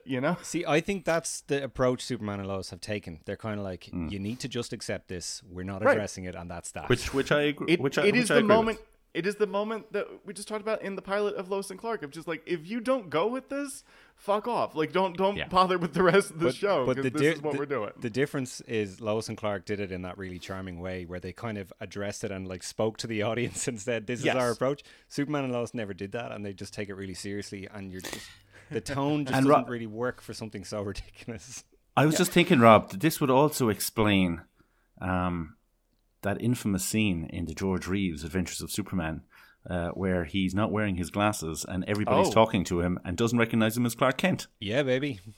So you've solved it for me. Thank you. That's the all shook up. I had a bit of a tirade on our one of our episodes where wonderful episode of your podcast. Yes, we watched that episode, and it was. That upset me a little bit that Clark could not wear his glasses and everybody could talk to him and not recognize that he was Superman. But Rob has just a little bit for me. If anyone hasn't listened to that episode, Alan goes off for like a full 3 minutes. It's some of the funniest things we've ever recorded. It's just Alan like literally about to go out and burn his DVD. I was laughing so hard listening to that, because it was just I was actually just getting like, I was fine at the start, but then the more I started thinking about it, the more I just got worked up. I was like, no, this is sacrilege. It just breaks the whole concept. Yeah, back during the Gulf War when we recorded season 1 of this show, we talked about that too for the All Shook Up episode, because we watched that George Reeves episode. It's just like you're just throwing the whole thing to the side here. Anyway, thank you, Rob. First of all, love that. Going forward, I kind of want to watch the series with that in mind, especially when we get to like AKA Superman. Yeah, because when we've got 5-foot Justin Whalen that's supposed to be Dean Cain or whatever. But for now, back at the Daily Planet, we're getting pamphlets. Prop Watch. Welcome to New Krypton. We'll have a world of fun together.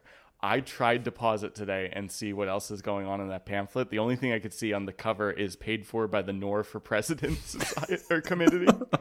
But like, there's a whole like re-education thing on the inside of the pamphlet that I'm sure is funny as hell. So I really want to try to go back and take pictures of it. But the Kryptonians are taking over, right? It's their world now. They're coming for Metropolis next.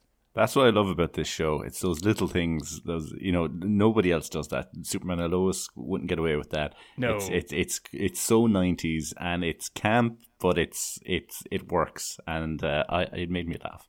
Yeah, I have to say, watching it before, I was always like, that's like a step too far into camp. But this time I was like, no, that totally works. And fair play for them for like designing that prop and There was another, like, this is a more boring thing to point out, but there was another, Lois in the first episode, Lord of the Flies, she walks past a Daily Planet newspaper vendor box thing. I don't know what you call them. And like, instead of just having a blank Daily Planet logo on it, it has like Daily Planet featuring a brand new classified section. I was like, what a weird random thing to put there, but god damn it, thank you for doing that, but that's great. Yeah. And not, I love too that it's not like a Superman specific thing. It was just like, this was their selling point before that became what they deal with, you know. That's fun. But yeah, and we get a little bit of Perry and Colonel Ambrose Cash here talking about army stuff. Every scene this guy is in, they mention the kryptonite, and he does like a wasn't me face. So, like, even as a kid, I remember going like, "Oh, this guy totally took the kryptonite." You know? I'm sure you probably feel the same way about this, Alan. But every scene this guy's in, I'm like, what a waste that we made Sam Lane a cyborg mad scientist man. Yeah. Think of like how much better the scenes would have been with this guy if it was Sam Lane. Would have been so good. Yep. Yeah. One of my favorite aspects. Sorry. No, I was just going to say, I was surprised that we didn't. I would have thought this would have been a good opportunity to get some Bureau 39 action. Oh shit, that would have been fun too. They don't remember Bureau 39, but that would have been super fun too. I was just gonna say, like, one of my favorite aspects of the Superman and Lois stuff is the Sam Lane kind of interactions there, and then the ebbs and flows of that relationship with them. Sexy Sam Lane. Sexy Dylan Nip Tuck Walsh over there looking great. Meanwhile, let's talk about sexy times. Well, excuse me. Bedchamber was my next thing, but I think we have to get through the tribunal trial first. So not sexy, very serious in the tribunal room as we're placing Kal-El on trial. And I like, kind of like we talked about, every point that Norm makes is pretty legitimate, and he's got the evidence. And I like the kind of still xenophobia might not be the right word, but that idea of, like, you know, placing Kal-El in charge is like placing an Earthling on the throne. And it's just like, I kind of get why that's not great for your society too. You know, it's all like there's a couple of times where he calls them. I think he calls them a mongrel, like a half-breed. Yeah, half-breed maybe was it. Yeah, I think Templeman is fucking awesome in that scene. Yeah, he is. I also love the space gavel. There's a little, like, clear gavel that I forget which one Trey, I think, has, but it makes like a space sound. Like, it's a different sound effect when he bangs it, which is just like, sure, why not? I wonder, were they making a glass hammer joke there? Where, you know, that old joke was like, can you go and find me a glass hammer? Oh, I fell for that. I used to work in bars like when I was 16, and like my first weekend, I was sent. It wasn't as bad. I worked with a guy who was sent to another bar to look for some fallopian tubes. Oh, gee. And I didn't get that one, but it was sold to me as like a window hammer, and I went to like 7 bars in the town that I was working in looking for this thing. It was, oh my god, but yeah. Is that an evil thing where every bar you go to knows exactly what's happening and they're playing along? Yes. Oh, that's mean. Love it. That's exactly what it is. That's terrible. I think the manager had rang ahead as well and kind of said, look, I'm sending this guy up. So, like, I was 2 hours walking around the town. This fucking newbie's coming by, so just give him hell, would you? And it was only when I was at like the 7th bar, and instead of referring to it as a window hammer as it had been sold to me, I said glass hammer, and like it just a bolt of lightning hitting John Wesley's ship. It struck me, and I realized exactly what had been going on. Crystal Do you Beach. go back and That's 30 miles. That was pretty good. God damn it. Shit, man. That's going to lead well into my question for both of you at the end of this episode, but we'll get back to that in a second. Do you go back and mention anything, or you just go back and like start bussing tables and like just? No, I just walked back in, and they all knew by my face. They just knew them. They're waiting for you to come home too. Yeah, and I worked on there for like 5 more years. It's not like they fired me on the spot or anything for being stupid, but I was stupid. Anyway, we kind of talked about back to New Krypton. We kind of talked about the tribunal stuff earlier. I do like the scene in between trial and verdict where we've got Zara just taking a mid-afternoon nap. You know, there's a lot going on. Yeah. And Lord Nor walks in, and it's just like the most pompous asshole. It's like, oh, I'm drinking from the wedding cup, aren't I? You know, and like, you know, gets slapped by her and whatnot. But I won't have any trouble consummating, whatever it is. Another great prop, by the way. That wedding cup is this epic looking thing. Bizarre.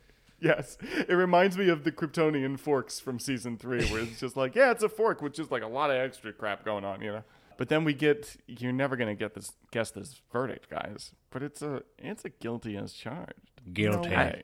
And rightly so. And rightly so, yeah.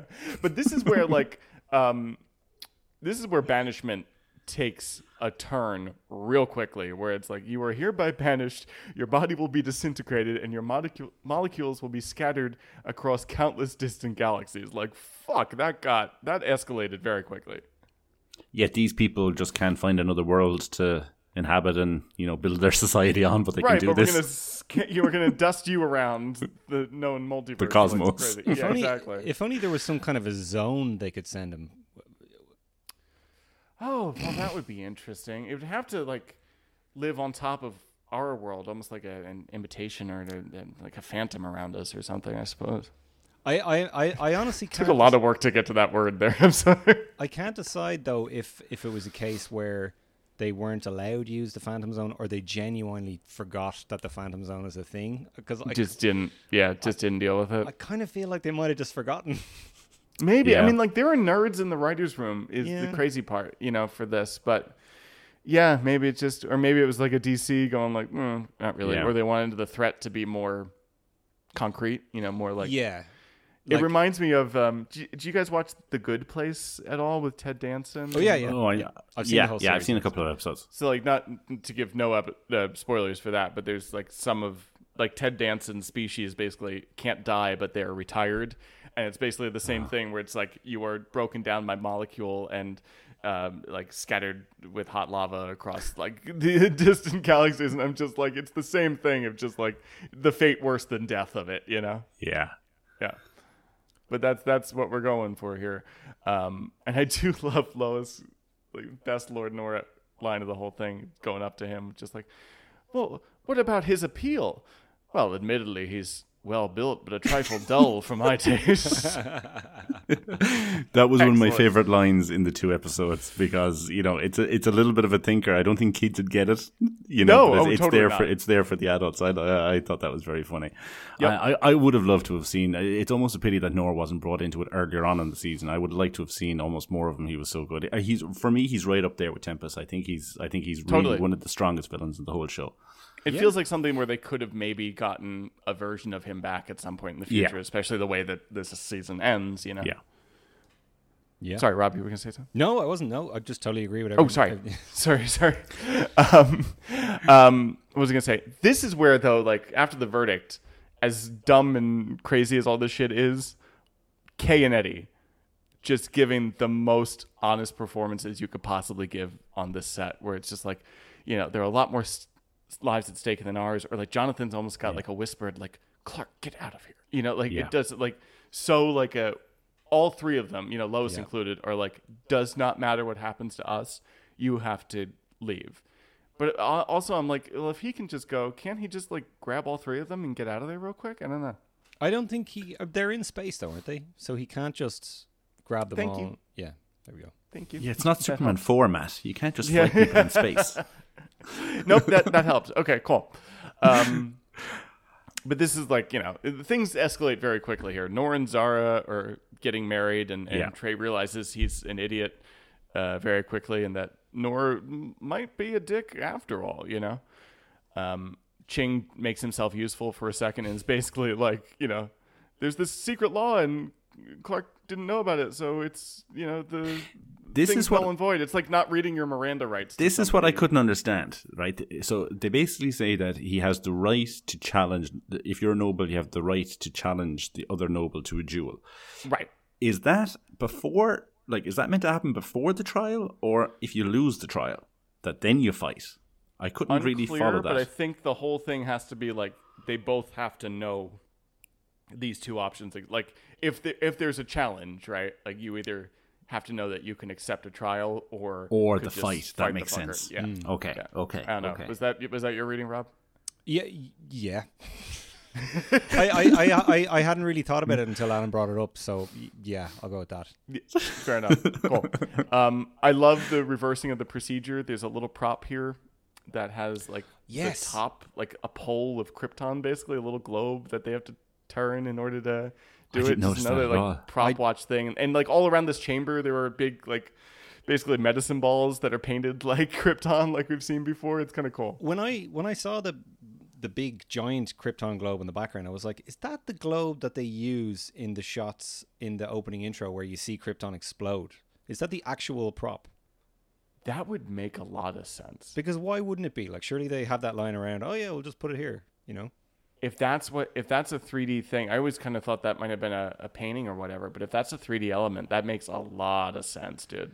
And the whole time watching all of these episodes, and the ones at the end of season 3, I was thinking, my God, they had so much here they could have used to just go, Fortress of Solitude, here you go. Yeah. They could have used all that stuff and just said, okay, well, this is the new thing we have in the show now, Fortress of Solitude. It would have been fun. Yep. The only thing about them having a Fortress of Solitude in this show, though, is I don't really know what they do with it. What they do with it, yeah, I don't know.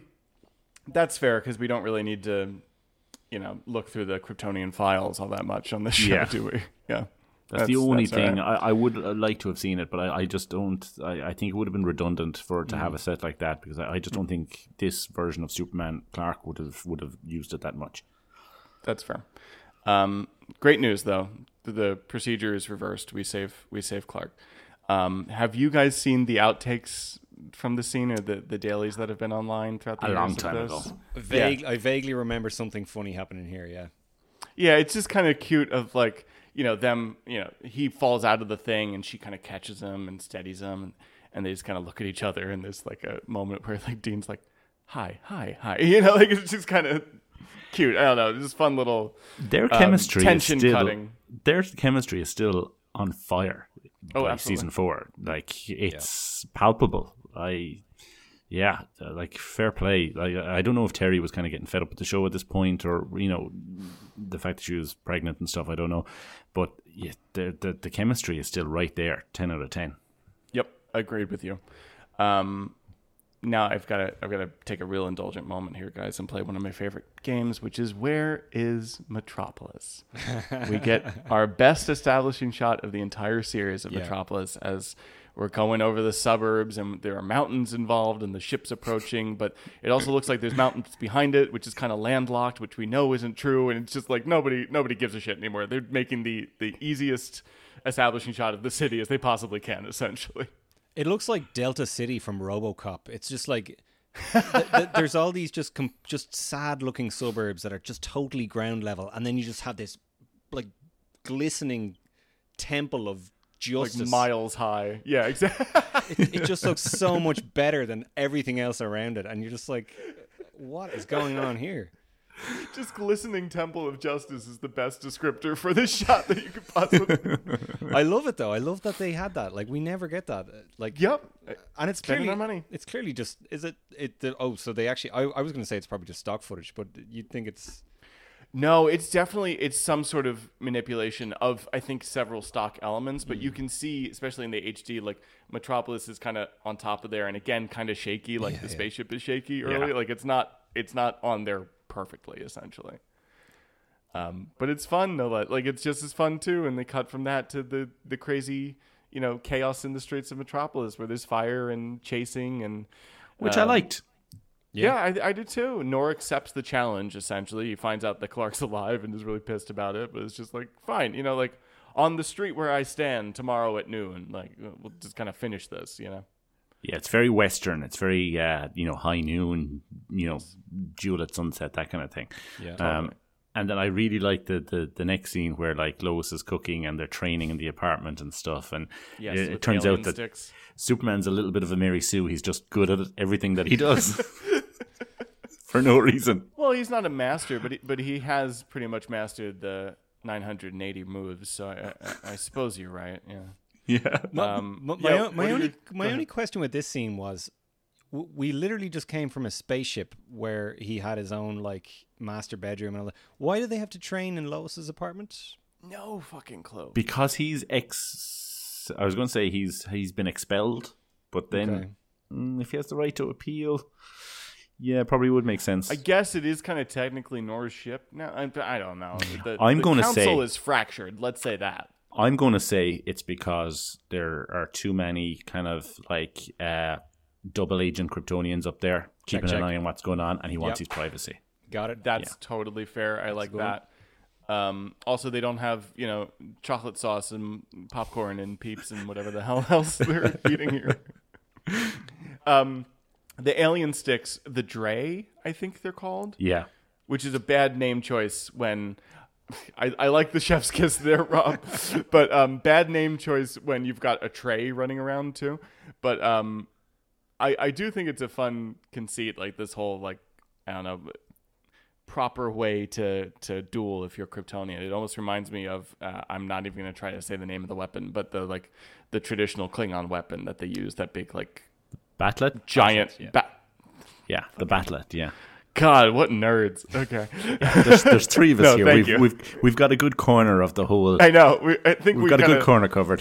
The middle of the Venn diagram is big, but the rest of it, like we do have everything covered. If musicals come up in any of your podcasts, let me know. There's a Worf figure there. He's actually got a Batlet. Yeah, I've a few phasers beside me. Anyway, he's got a Batlet to hand. Oh my God, is that a new Worf figure, or is that like an old '80s one? No, First Contact, 1996. Yeah. Wow, cool. On card and sealed. No. What's the toy company that did that? Playmate. Playmates, yeah. Playmates, yeah. Yeah, cool. There you go. I know some things. I know more about the toys than anything else. Quick shout out though before we go. Like obviously, okay, plot wise, Ching's teaching Clark how to do stuff, but like is basically like you'll have to do the killing blow in order to end this. And Clark's like, no. But shout out before we leave. This is the last time we see Lois's apartment. I'm pretty sure. I was thinking that. I was like, yeah. I was trying to remember. Like, it's not really in season 4 because they move into the house in Brutal Youth, and that's not long from now. And yeah, so and when do we? When do we get to the ghost episode? The Drew Carey episode? Is that long after this? Episode 9, I think. 8 or and 9. That's the house they move into, right? Yes, but like Rob is saying, they got the house a couple episodes before in Brutal Youth, and the women or that woman is stealing Jimmy's youth episode. Michael Keaton's but wife. yeah, like after this, they just hang out in Clark's apartment before they get the brownstone. So just quick pour one out for Lois's apartment and her weird fan thing. Thankfully, the fish tank comes along with us, but what a weird set it has been. I wonder, is the duplicate apartment still? I was just going to say that, Alan. That Lex built. I was just going to say that. I know the virtual version does in But it's just nice Lex for Junior's Lois. place. Yeah, it's just nice for Lois to know that if things go kind of tits up, that she has a backup, that she has an underground apartment layer. That nobody knows about, for all we know. That nobody knows about. Would that not be a great base for Superman? That'd be. But also, like, is most of the art collection still down? Oh no, the art collection's not there. The lakes have some of it. Never mind. Okay. Yeah. But is that where that was? Presumably. Presumably. Yeah. Okay. Good to know. See all the continuity, guys. It's so impressive. Even this next, I wrote this down. I'd never noticed it before. Like Duel Day. Like Nora is on the street of Metropolis just by himself waiting for Superman, and he steps on an old issue of the Daily Planet, which is How Hot Can It Get from Man of Steel bars. Yeah. Craziness. Awesome. Why the fuck is that the newspaper that they put down? But what I found was really strange. It's great to see Superman arrive. He's got the classic team, the classic suit. But I just can't understand what happened that he lost his powers and he needs to fly in on those cables. Now, this is a very interesting point because I contacted Matt about this yesterday. yes, I was very excited to watch this morning because of this. But go ahead, Rob. So, Alan, you have the DVDs, which I also have. And in the DVDs, for whatever reason, it's missing the special effect of... Correct. So when Superman lands, and it's one of the best landing shots of the entire series. So triumphant. The cables The are music- completely visible. The cables are completely visible, and then he straight away uses his X-ray vision, and there's no special effect, right? No special effect. This has bothered me for years, and I've found clips on YouTube of the episode, and all the special effects are in it. So I knew it was just a problem with the DVDs. But for whatever reason, when they remastered them in HD for HBO Max, they went back to the actual proper master, and they do have the special effects in them. So when he lands, there's no wires, and he uses X-ray vision, and it's awesome.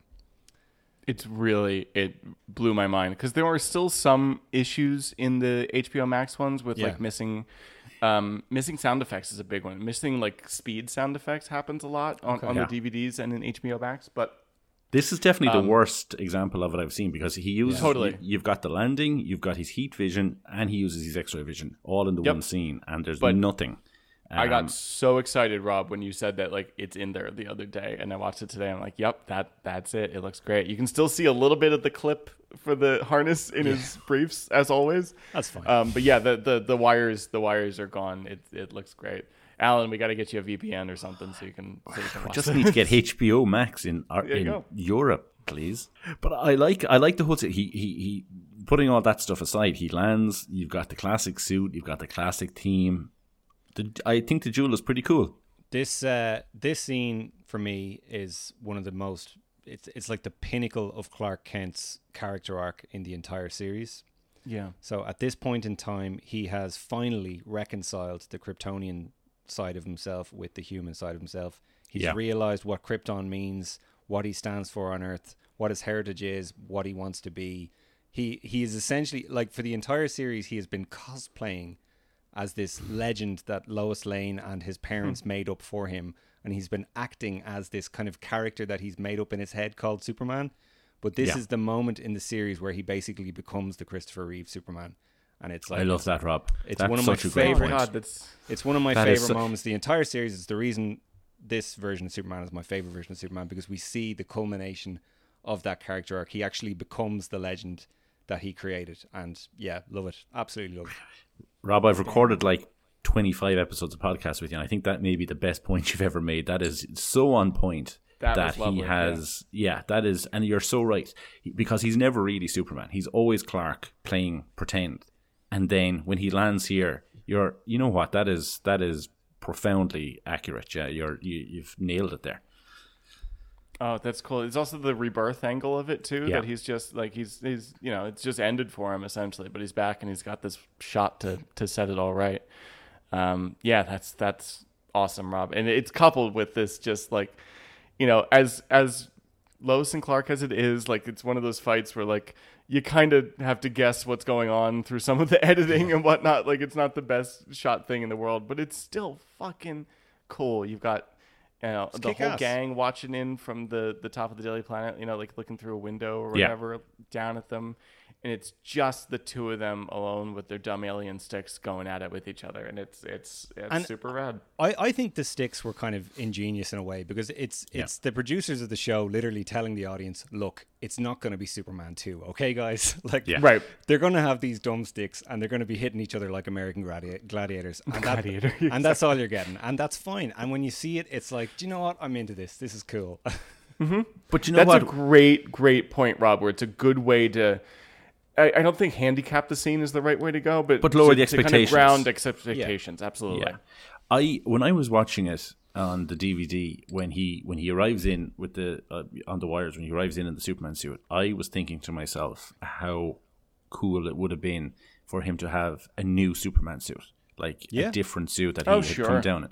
But now with your point, Rob, I think that would have been an injustice that, this is the first time in his own suit that he lands, I think, and then the fight. I think that's. And it's so nice too that he's that amalgam at that point. He's still wearing the shield. It's still a kind of fuck you to Nor that he's wearing a Kryptonian shield at all. But it's the he's defending the planet that he calls home in the colors that they know him in. It's beautiful. I don't know why I'm trying to rephrase your wonderful point, Rob, but there you go. No, I think it's just that it's settling in. I never thought of it like that. And no, because you don't necessarily think of Lois and Clark as having a series arc, Yeah. And it's kind of why I think there was nothing else for them to do after this. Like this was his final, and then them getting married, and it's like, well, I mean, they could have had a child, they could have done all that, but I think this was the culmination of everything that they'd been building for me. So. Yeah, I get you. I do love, though, like, going into the season, this is the show that kind of shows you every aspect of their relationship till Yeah. till baby, and then Yeah. kind of Superman and Lois it's picked up that baton, obviously. Absolutely. But I do love, we can complain about season 4, and I will over the coming months. Hmm. But I like that we got it, that we got to see Yeah. them together and dealing with married life too. We get all shades of it here, which is great. First, we had to get through this fight where it's very handy that all the bad Kryptonians come into the alley right in time for the army to shoot their Well, kryptonite missile. And I just kill want to say, them all. I really like the point of the fight where Lord Nor has the stick down and Superman is holding it, and then you can feel that the music plays up and he pushes it back. Yeah, I was like, I'm 37, and even I was like, yeah, you fucking get him, Superman. Yep. This is my favorite music cue in the entire soundtrack. Is this? It's got the Lord Nor theme throughout it. Yeah. And then the fucking theme song comes in, and it's so Yeah. cool. And I really like the fact that, like, I don't think Superman should kill people or anything like that, and they kind of get away with it here because. Yep. But I like the fact that he had the balls to do the move, the power move, the fatality move, because it needed to be done. So he did it. You know, it was. He like kind of pulled his punch with it too. Like he didn't kill Yeah. him, but yeah.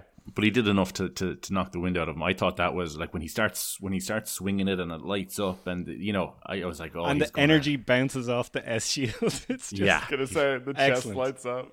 Why It's not? great. Yeah. Go for it at this point. Who cares? But yeah, super cool. And then you've got like it's just like that kind of classic iconography of like there's green smoke everywhere. We all know what that means at this point. And Lois and Jimmy running in from across the street of the planet, and it's just like this is cool. And thank God Superman's alive. And the Yeah. whole thing really doesn't make this any is- sense, but it's fine. I'm going with it. No, it doesn't. But thankfully, those other Kryptonians absorbed most of the gas. I think is the line we get in the bedchamber. next. Bodies repel gas, Rob. Yeah. Okay. I thought you were a man of science, Rob. Whatever. But yeah, we wrap up here in the bedchamber. I like that. Like Lois and Clark are in bed. We think they're alone, and then Ching and Zara just watching. Whatever. Trey doing his last little bit of manipulation, like giving himself over for So arrest good. to Clark, but of course, Clark doesn't go for it. Nice Jay- little scene. And J.G. Hertzler could have phoned in this role, but he just gives it some. He's like, Kal-El, I have failed my planet. I have failed my post, countrymen. yeah. I have failed my post, and I deserve to have my atoms scattered across the universe or whatever. And he just totally sells it. He's such a good actor. I love him. He's great. He's great. Yes. Where again, just to be mean, we've got that performance, and in the same scene, Zara being, for the first time in my life, I have tears. I'm like, no, you don't. You don't seem all that There's no broken tears. up about any of this, frankly. But Clark abdicates the throne. They walk out. Goodbye forever, Kryptonians. Yeah, And we get suddenly, this lovely little fire escape scene. which is lovely. I was just going to say, suddenly it's okay for a woman to just rule on her own, which is great. Yeah, it worked out, and just like marry a non-nobleman, and Yeah, just change their whole society. it was a real It's like, great. well, we've had a fucking week, haven't we, Krypton? I've just with the fire escape scene, I've just written down high-waisted 90s dad pants. Oh yeah, his costume is not great here. I didn't It's a notice nice it. scene, but yeah, I do love the line here of like I've got it written down. I kept waiting for this incredible feeling of connection that I was exactly where I belonged, but the only time that ever happened to me was, or it only happened once in my life, the day I met you, which is Love it. bullshit, but beautiful. I should have Very- robbed that from my vows. Oh, I've good still shit. got time. Thanks. Oh, hold on. Sorry. Sorry. Alexa just started freaking out. But we get the cute little, for a spaceman, you're the most romantic person I've ever known. Earthlings don't stand a chance. It's just like, Yeah, it's nice, and it's all what good. the show does so well. It's why it's like H.G. Wells says. It's why it endures, throughout time or whatever. It's 30 years later, and for some reason, like three guys like us, and we connect to it, and that's what it is. It's Yes. those character moments that we love so much. And now in this grounded state, we're gonna go into next week and meet our guardian angel and get swept up to a rooftop or a mountaintop and get married like normal people do. You know Mike, don't you? Everybody knows Mike. Oh my God, Mike! Yeah, Oh my yeah. God, Mike! It's So great to see you. Christ. Anyway, You're going to need a lot of help with that episode. that I just recorded it this week, and I have a wonderful married couple, and they're cooing, interrupting baby every once in a while on that episode. It's a good time. Love it. So look forward to that, everybody. But meanwhile, gentlemen, thank you so much. We've made it through the season premiere of season 4 of Lois and Clark. So thank you very much. Yeah, it's been great. It's been a lot of fun. Can I ask you guys a few questions? Work it. Was this were these a good episode for Clark? There was no Clark in it. Yeah, in my book. Clark is on assignment somewhere, which is more than they do to explain his death in the Zack Snyder movies or his disappearance in the Zack Snyder movies. I'm just putting it out there. It might be stupid, but it's, you know, he's investigating, what is it, organized crime or the effects of organized crime. The Superman leaving. Yeah, but I have no idea. Yeah, as far as I'm concerned, there's no Clark Kent in this episode whatsoever. So I'm going to say no. Not a good Rob, episode for Clark. Anything to add? Yeah. I disagree completely. No. I think it's one of the best Clark episodes of the whole series because of what I said earlier on, and and the reason I disagree with Alan is because he has that line towards the end of the episode where he realizes that throughout the entire time he was trying to be Cal, he learned that he is Clark, and that is who he is, and that's who he will always be. So I would say that this is one of the best kind of storylines for Clark in the whole series. I'm so torn now. You're going to be the arbitrator of this now. I know. I Matt, hate this because Rob just shit all over my point. Because I'm not going to make aesthetically. He never wears glasses, so like he's not here. But this is one of those like really tough situations where it's like you can't really separate Clark from Superman that well. Yeah, it's one of the only episodes where he's all three all the time. Yeah. I think. I'm gonna say you're both right. Was this total pun? If I ever have 2 kids, I'll be great. Was this a good episode for Lois? Rob, I'll let you go first. I am going to say no. I think Lois had absolutely almost nothing to do in this entire arc, and you can tell that Terry Hatcher is bored throughout a lot of it, I think. And I think, being completely honest, I think it's kind of no harm that they sort of said, no, do you know what, this is Clark's story, and we're doing a Superman story for 4 episodes, and we'll come back to Lois afterwards, but this is Superman's gig for now. But I think she had really, like, she has as little to do in these episodes as Margot Kidder has to do in some certain Superman movies. So, like, it's no fault of Terry Hatcher's, but it's not a good Lois story, I don't think. I'm going to agree with Rob, but I'm going to say that I really like the scene where she berates the Kryptonians in the diner. Yeah, that was good. That's cute. That's a good Lois moment, but overall, I agree. I agree completely with Rob that it's just not a Lois arc in this at all. I think at some point they just didn't really know what to do with her. Agreed. Yeah. Agree. Like, the biggest thing she has to do is the concubine shit, and I fucking hate the concubine shit. That said, I do need to take the opportunity to talk about Harry Thatcher for a second. She is wearing a wig in these episodes. It fluctuates on goodness from scene to scene. I think it's worse when she's the concubine. Clearly they have not figured it out yet. They will, sadly, like in the episode right before she stops wearing the wig. Why is she wearing a wig? She cut her hair really short over the summer for a movie that she was in, and she came back, and it's whatever. At most, it's a week after season 3 happened, right? So they didn't want to. Have you seen that movie or seen any images of that movie, Matt? No, I'm referring to it as that movie because I don't know what it's called. I've just seen like a magazine shot of her like all tied up on like a rope and like really short, almost Eurythmics hair, you know. But right, okay. That was that era, but no, I haven't. Huh. Anyway, just to make, for argument's sake, I'll start. A good episode for Superman. He saves the world. It's a wonderful episode for Superman. He saves the entire planet and his people. So I'm going to go with yes. Yeah, I'm going to go with yes too. I would say it is the best episode for Superman of the entire series because it's the one where he actually becomes Superman and not just Clark pretending to be Superman. Yep, cool. I'm just gonna take that audio clip of what you said before and just play it in the end of every episode now. Can I do one, Matt? Yes. Is it a good episode for Dr. Klein? Ooh. Anybody? Bueller? He's about as effective as he is in other episodes, but I'm gonna say no. Anytime he gets kryptonite stolen from him, whether he's on or off screen, I'm gonna say bad episode for Dr. Klein.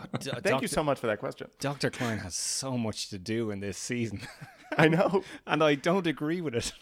He's full on Superman's physician in this season too. You know, like that's Give the Lane life. Smith anything else to do.